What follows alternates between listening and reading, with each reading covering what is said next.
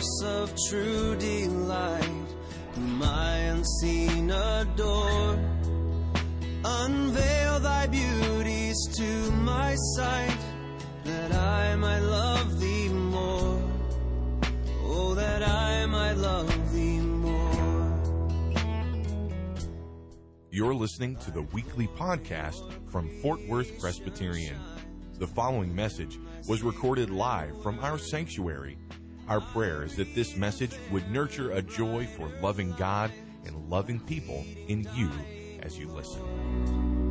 See my bleeding die. I'd like to ask you, if you would, to turn in your Bibles to the 14th chapter of St. John, and there I'd like to read a few verses that you have in your bulletin. St. John chapter 14, begin reading with verse 16. Excuse me. And I will ask the Father, and he will give you another helper to be with you forever, even the Spirit of truth, whom the world cannot receive, because it neither sees him nor knows him. You know him, for he dwells with you and will be in you. I will not leave you as orphans. I will come to you. Yet a little while, and the world will see me no more, but you will see me. Because I live, you also will live. And then verses 26 and 27. But the Helper, the Holy Spirit, whom the Father will send in my name, he will teach you all things and bring to your remembrance all that I have said to you. This verse would be the focus of our sermon this evening. Peace I leave with you. My peace I give to you. Not as the world gives do I give it to you. Let not your hearts be troubled, neither let them be afraid. The legacy of Christ.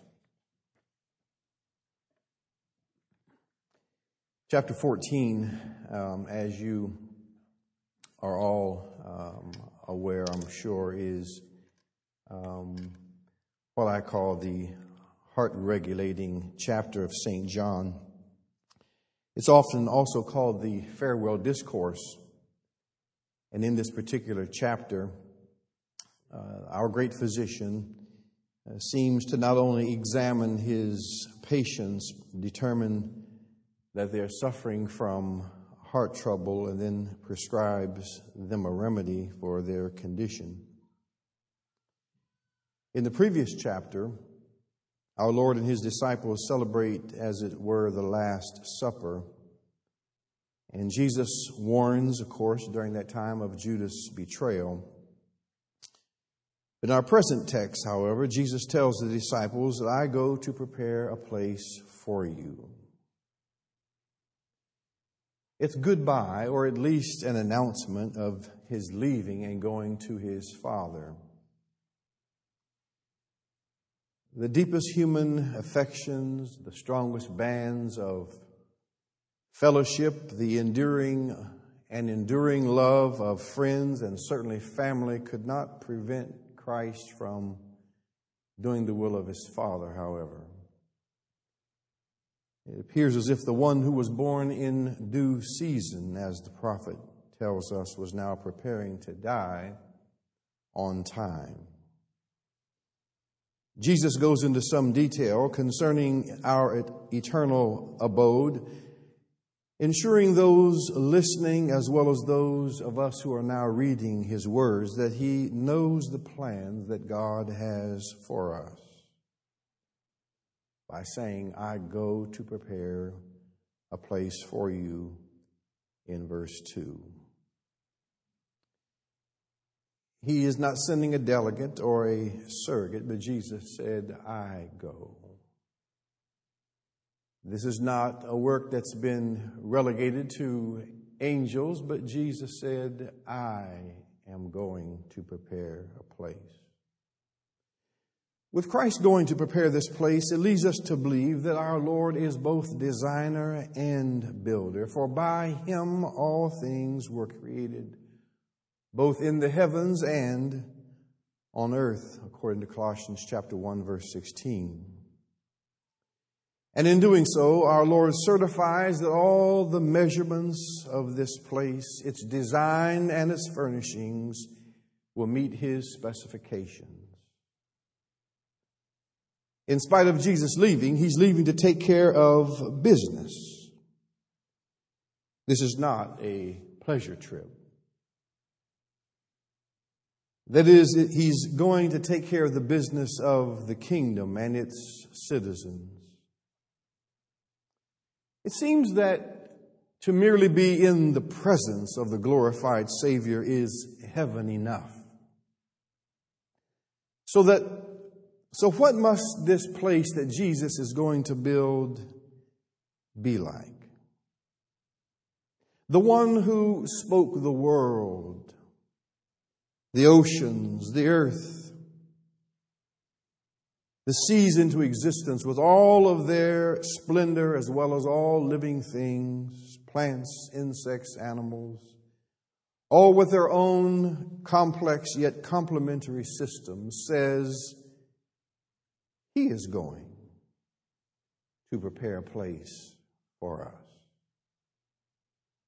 That is Jesus. Not hired hands, not subcontractors, but Jesus is going to prepare this place. Therefore, we must conclude that it's a special place because Jesus is preparing it. It's not being constructed here where moths and rust can compromise its quality. It's also an exclusive place because it's being readied for God's people and no one else. I'm going to prepare a place for you.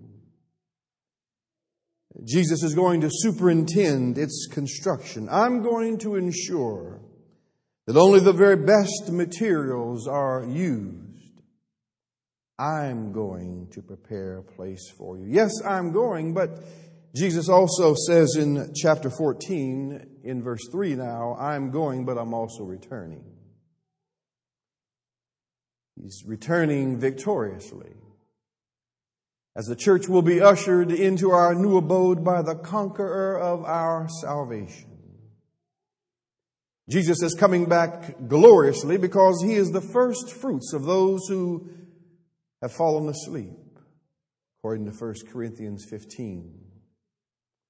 He is gloriously returning because he was raised by the power of God with a glorified body. Glorious because Christ was given a name that is above every name, according to Philippians 2:19. He's also coming back powerfully because the Lord has triumphed over the power of sin on a cross. He's coming back in power because Christ will deliver the kingdom to God the Father. 1 Corinthians 15:24. Though departing, the Lord Jesus promises to return. I will come again. But in the meantime, he will not leave the disciples alone or as orphans. Our Lord guarantees to give the disciples the power and presence of the Holy Spirit, another comforter, paraclete, or one who goes alongside of. In verses 6b through verses 14, Jesus pointedly explains to the disciples that he is the revelation of God the Father, that he is the way, the truth, and the life, and says to them that no one has access to God the Father except through him, that is Jesus. St. Paul told the church at Colossae in chapter 1, verse 15, that he is referring to Christ, the image of the invisible God. In verse 10, Jesus explains that he is in the Father and the Father is in me in this ongoing dialogue. meaning that there is no separation of will or intent within the Godhead. There is perfect unity within the Godhead.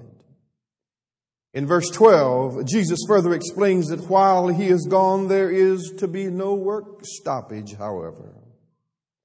With the power of the promised Holy Spirit, greater works than these which Jesus has done shall the disciples do. Now, the works that the disciples will do will be greater in quantity, but not in quality. Because Jesus' earthly ministry was regional at best, but the ministry of the church, through the power of the Holy Spirit, is to be to the entire world. St. Mark chapter 16, verse 15 reminds us that we are to go into all the world and proclaim the gospel. In verse 13, Jesus says that while he is gone, the disciples, you can use my name. The sum total of Christ's influence and the totality of Christ's authority is given to the disciples. You can use my name. Use of his name will give the disciples the power to cast out demons. Use of Christ's name will give the disciples power to pray for the sick and they will recover. Use of Christ's name will give them power and authority to cast the broad net of the gospel and become fishers of men. Use of his name gives the disciples access to all that Christ is and has, his resources. I remember when I first learned to drive and made my first trip to my grandparents' house from Springfield, Ohio to Mount Vernon, Ohio to visit them. And after I had spent time visiting with them and was ready to go, my grandfather asked me, he says, how much gas do you have in the car? And I said, well, and I gave him a certain amount. I don't remember what it was, that being a few days ago. And he said, well, go up to the Marathon station and tell Ken to fill it up and put it on my account. So I did as he said. I got in the car and I drove up to the Marathon station and I said, I'm Adrian Scott. I'm Bruce Bass's grandson. And he told me to tell you to fill up the car and to put it on his account. And he said, okay. Filled the car up and I drove off. He gave me use of his name. And said that when you go see Ken at the Marathon station, he has what you need. And he'll make sure you have enough gas to get home. There is no rival to Christ's power or authority.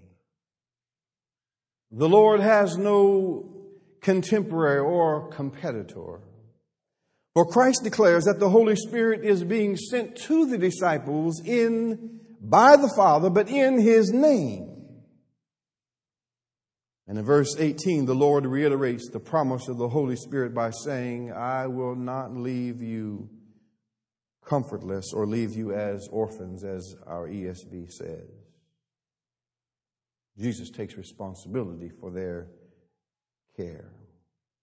Christ emphasizes here the role of the Holy Spirit in the ensuing verses.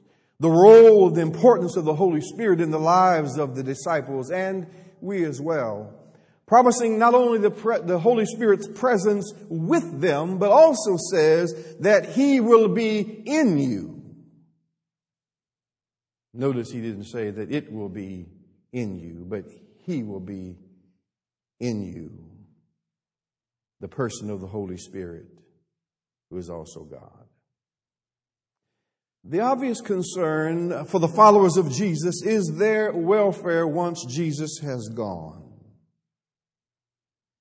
Despite the promises of Jesus to this point, the disciples couldn't help but to wonder, what will become of us? How will we deal with the hostility of Rome?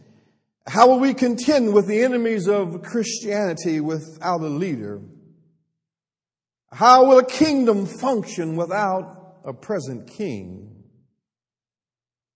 And Jesus responds to the concern of his disciples in verse 27 when he says, "Peace I leave with you, my peace I give to you."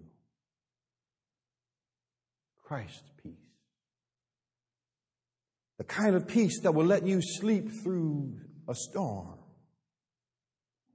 Christ's peace. The kind of peace that helps you endure persecution, disciples. Christ's peace. Not just the absence of war, but Christ's peace. Not only an exemption from conflict, but Christ's peace. My peace, an assurance of God's love, my peace. Tranquility of soul. My peace, a quiet conscience. Not Rome's peace, it's too regional and it's temporal. Not Israel's peace, it's only short-lived. My peace I leave with you, my peace I give. Pilate didn't say this, Jesus said it. Mary didn't say this, Jesus said my peace. Peter didn't say this, Jesus said my peace I leave. He can leave it because it's his to leave. You can't find this kind of peace. Searching the world over, you can't find it. You can't find it in the vaunted halls of the hallowed spaces of grand cathedrals alone. You can't find it in a building. You can't find it in the vast quantities of volumes in the world's greatest libraries. You can't find it there. You can't negotiate for it. You can't barter for it. You can't purchase it. You can't borrow it. You certainly cannot invent it. Only Jesus can give it because it's only his to give. My peace I give. Jesus said, I give my peace. He didn't say he lent it, but he gives his peace. He didn't give it temporarily. There was no time frame given. It's not a temporary gift. He gave us enduring peace. Christ's peace is not seasonal, nor does it have an expiration date, and neither does it have a warranty to run out. I bequeath my peace, Jesus said. I'm leaving now, but I'm going to leave you my last will and testament. Let the soldiers have my clothes. Let my head be given to a crown of thorns. My side, let it be given to a Roman spear, and my back to those who would beat me. Give my borrowed tomb back to Joseph, and leave my words for sacred literature, and particularly the gospel, the word of God. I leave my example to the world. Judgment I leave upon sin. I give my tears to the lost house of Israel. I leave my legacy to the church. My mother I commend to John. My blood for sin, and I commend my spirit to God the Father. But to the church, to those for whom he died, to those who are called and chosen before the foundation of the world, to those whom I know by name, to those who are part of the family of God, to those whose name is written, inscribed in eternity, I leave my peace. My peace I leave, my peace I give. Oh, give thanks unto the Lord, for he is good, for his mercy endures forever. It only seems fair that if Jesus can leave us his peace, we can give him thanks. If Jesus can give us his peace, we ought to be able to give him our adoration. We ought to be able to give him our heartfelt worship, our praise and our service. Oh, give thanks unto the Lord, for he is good. Thank him for his irresistible grace. Thank him for his matchless mercy. If you need a reason to thank him for his constant kindness and his patience. Thank him for his provision and his thoughtfulness and his forgiveness. Oh, give thanks unto the Lord because He's good. Thank Him because He chose us. Thank Him because of His divine favor. Thank Him because we have access to the Father. Thank Him for being our sin bearer, our mediator, our advocate, and our sacrifice for sin. During this Thanksgiving season, can we not find reason to give God thanks? My peace I leave, my peace I give. Not as the world gives, do I give unto you. Would you bow and pray with me, please? Father, we are thankful for this hour. We are thankful for your Spirit that is not only with us, but in us. The comfort that the Spirit of God gives to us. Lord, for the Spirit of truth, we are so thankful. And during this season of thanksgiving, may we give you thanks. For you indeed are good. Your mercies endure forever and ever. The pleasing scene is clouded or with pain. Thank you for listening to this weekly podcast from Fort Worth Presbyterian. Our prayer is that this message was able to nurture a joy for loving God and loving people in you. Please visit our website for worship service times, directions to the church, and to subscribe to this podcast. Our web address is fortworthpca.org. Fort Worth Presbyterian is a part of the Presbyterian Church in America.